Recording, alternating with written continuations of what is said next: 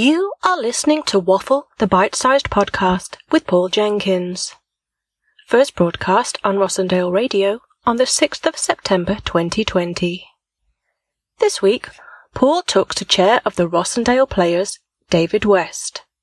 He talks about how the company went from being a small ensemble to owning its own theatre, the uncertain future of local theatre, and how putting on production really is a team effort. 104.7 Rossendale Radio. It's Paul Jenkins here on 104.7 Rossendale Radio. I am back in the studio. It is an absolute pleasure to welcome my guest this afternoon. You obviously heard just a second ago, I thought I'd big things up a little bit because everyone loves a show and everyone's missing a show at the moment. And what they're missing is they're missing that live performance. And the person I've got on the line is an absolute expert in that area. David West, can you hear me? I can, Paul. Thank you. It is always nice when I start ask that question and somebody does respond. It's always lovely. I'm fearful of the technology. David, do you want to tell us who you are and who you represent in this afternoon? Yeah, I'm the chair of the Rossendale Players. We've the group has been in existence, believe it or not, since back end of 1936. And, recent thing then. Yeah, quite recent, and has been performing in the Valley since then, even through the war years. So an awful lot of productions in that time. We started off in Waterfoot in 1936 and then moved to Cloughfold and then a bit of a nomadic experience. And then in 1994 we were able to buy the old Bethel Baptist Lecture Hall in Waterfoot. That's amazing. And it sounds as if up until that point that you almost like a band of travelling players. It had become like that, yes, from 1964. And then after a lot more hard work and fundraising, the new Millennium Theatre opened in September 2000. So that was, again, it must have been quite a process to go through the fundraising and the planning of the new theatre and all the rest of it.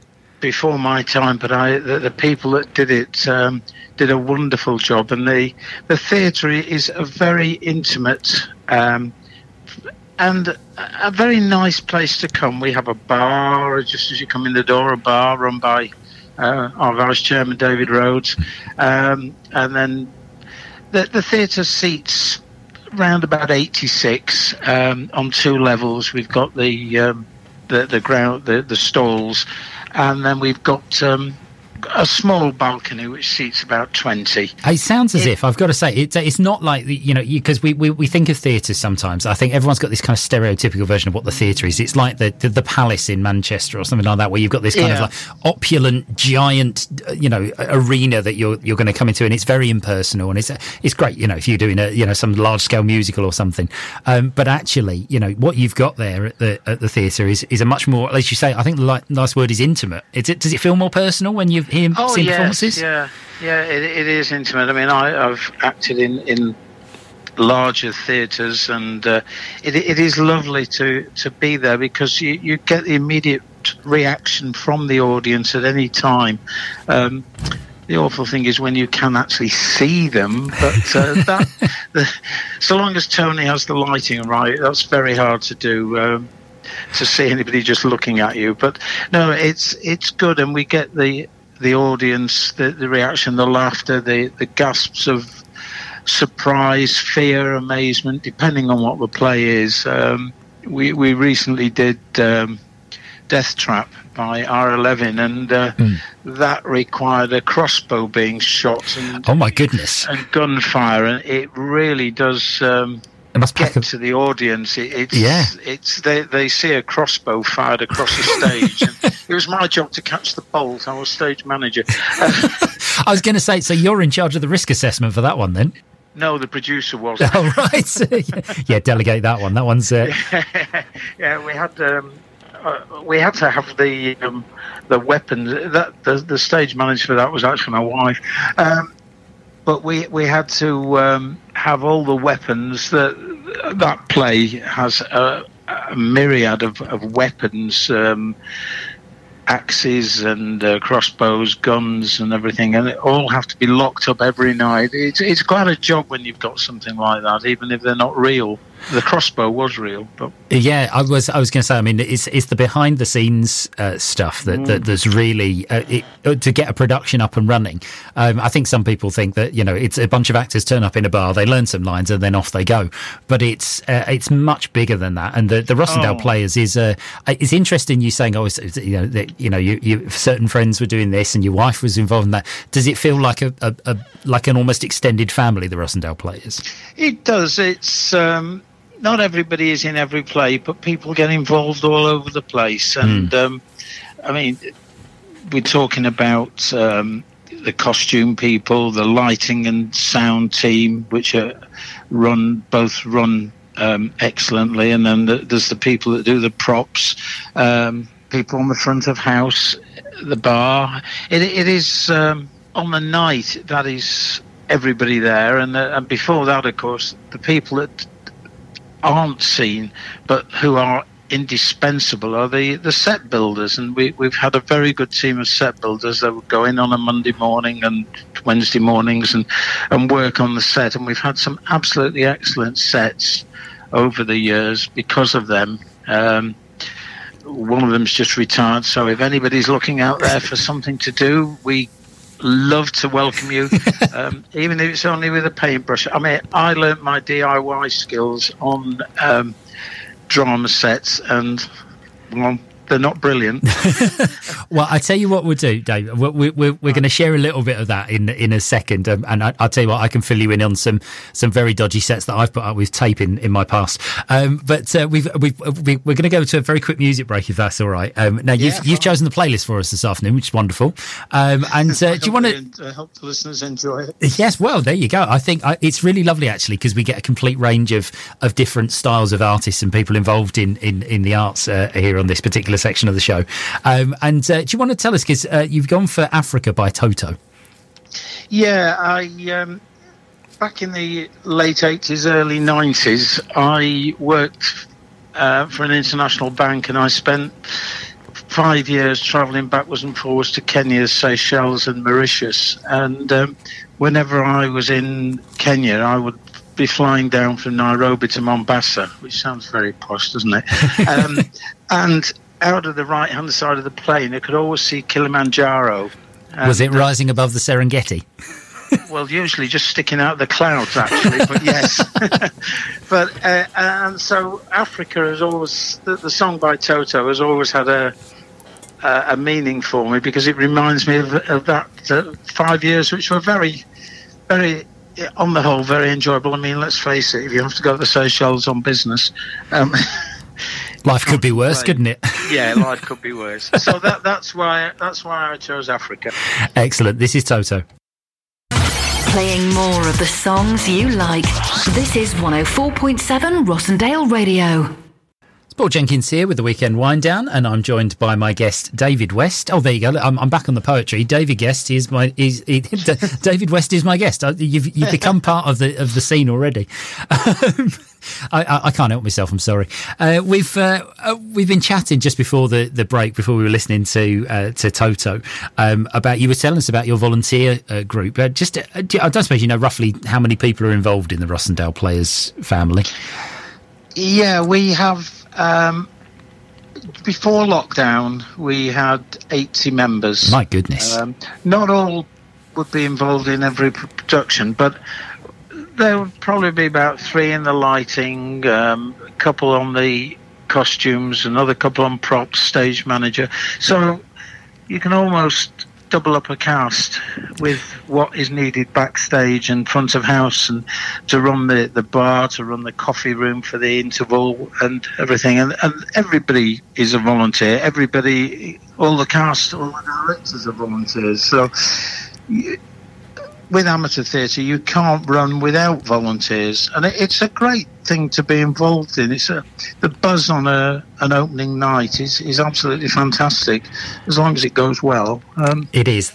I remember them very clearly, those opening nights, because the dress rehearsal always goes terribly. And if you don't have a bad dress rehearsal, then you're not doing it properly.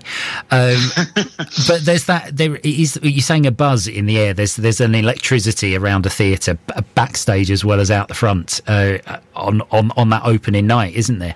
And I think what you were saying is about having 2 or 3 people. Is it a case of that maybe there's a few people that are sort of old hands that have been there for a few years, and maybe you've got people that are showing them the ropes so that they can carry on with things after? That's exactly, Paul, what it is. Yeah, I mean, Tony in the lighting booth, he's got Rosanna with him, who's been there for a while with him, and then we've got Dan, who's just joining us and learning the ropes as he goes along. It's great. And the same with costume. We had somebody that did it for a lot of years, and then moved away, and Sue came in and has picked it up, and Sue Engeldow and does the costumes, and I mean, that is a job. We did Journey's End the start of last season, the place set in the First World War trenches, and we had to get she had to get the uniforms all in for that, for a cast of about 12.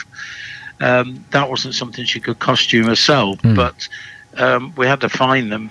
But I mean, you say that the buzz, one of the worst things that happened was a week before the last play was due to go on in March, Be My Baby, and we had to talk to the cast on the Sunday when they were rehearsing to say, I'm sorry, but we can't go on, because we could see what was coming with coronavirus, and to have to tell a cast that had worked brilliantly for weeks that it wasn't going to happen was heartbreaking. It was such a hard decision for anybody that was involved in live performance at the time. I remember I run a spoken word night in Ramsbottom, and we ummed and ahed about it for a very long time. And we had our guest poet who was coming over. He was going to do some brilliant work for us, and he said, as soon as you're back, I'm ready to go for you. But we'd got to the stage, it's the effort. It's not the night. It's the promotion and the posters and the things you're going to need, and the tech and all the other things. It was all in place, ready to go. Exactly, that's where we were with Be My Baby, and the cast had been brilliant, and we don't know. We might start with that, but whether we've still got the availability of the cast, as some of them are going off to uni, and because they were a young cast, whether we will be able to go put that on again with the same cast is debatable, and it's very difficult. As you say, we're reliant on volunteers, and people have other lives. They're not always available. They make themselves available for a specific production, and then if something happens with either production or their lives, they drop out, or they can't alter it, and it's totally understandable. It's just unfortunate. It is, and we're always saying here at Rossendale Area, we're very lucky in that we've got a relatively large pool of volunteers, considering the number of shows that we run or things like that. And actually, with people come and go from our station, but actually, it's very much like the theatre. We find a way to carry on, and I suppose the lockdown has probably put extra stress on that volunteer base, hasn't it? It has. Yeah. Did you say? I think you mentioned. Sorry, that one of your members is almost waiting to retire, but can't yet. He's sort of hanging on until there's somebody to take over. Peter directs as well, and he said he'd like to step down from set building, but he acknowledges that at the moment there's only 2 or 3 of them to do it. So until we can find somebody, he will continue. I've come into this. I was elected to the chair last October. Christine Durkin, who'd been wonderful as chairman for 10 years, and to step in, and then all of a sudden to have the theatre's closing, and you're thinking, what did I do to deserve this? But there you go. Well, I tell you what, then, what we'll do is looking forward to the future and about how we fix this, because we're going to fix it. We're going to fix live performance and everything else between us. You've picked another cracking track for us. You've gone for Neil Young, and it was a Neil Young track that we didn't have on the playlist. I had to go and search it out. Why 4 Strong Winds? Four Strong Winds.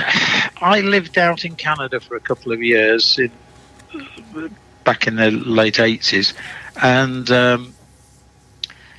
the songs, I lived in Calgary, and the song starts, think I'll go out to Alberta, weather's good there in the fall.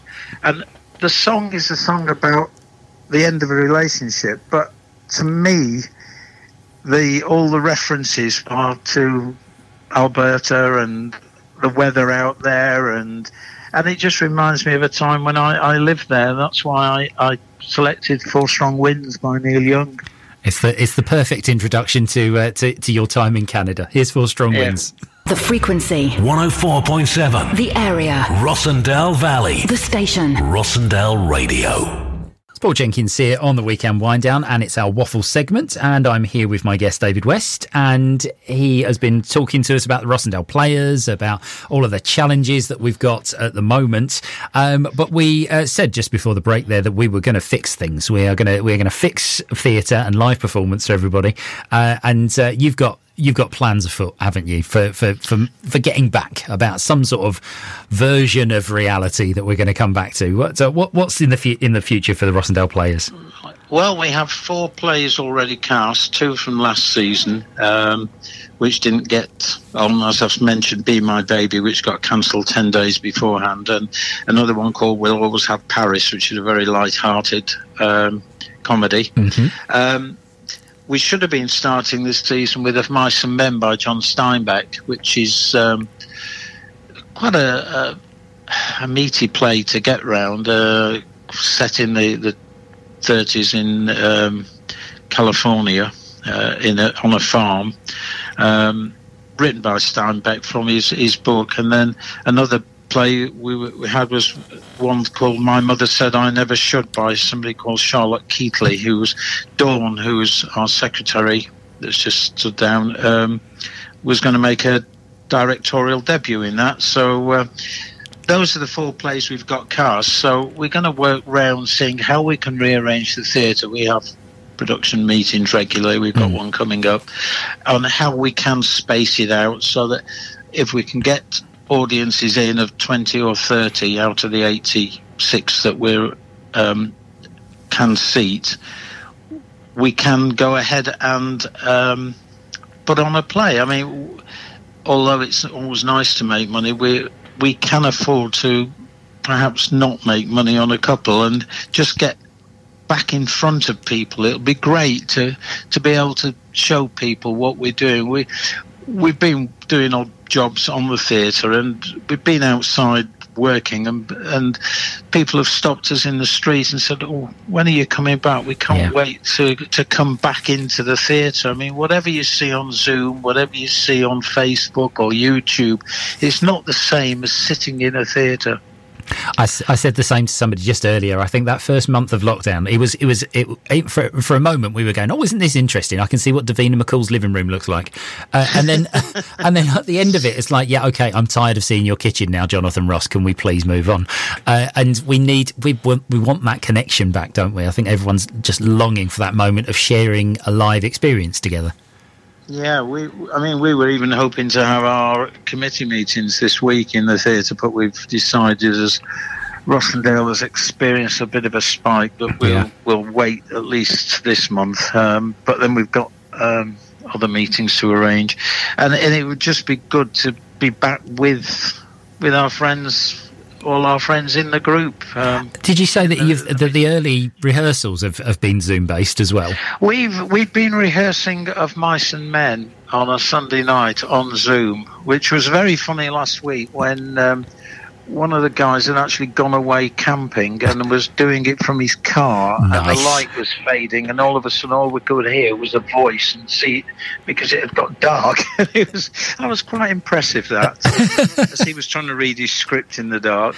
I bet he ran his battery down as well, just to get an internal light. About. Yeah, that's what he was worried about. But yes, so we've been rehearsing, so we've been seeing each other on that and getting to grips with the lines. I play an old guy who's lost his hand, and which is Candy, which is It's a smaller part, but interesting. But it is a very good play for anybody that knows the book or the play. It is a good play.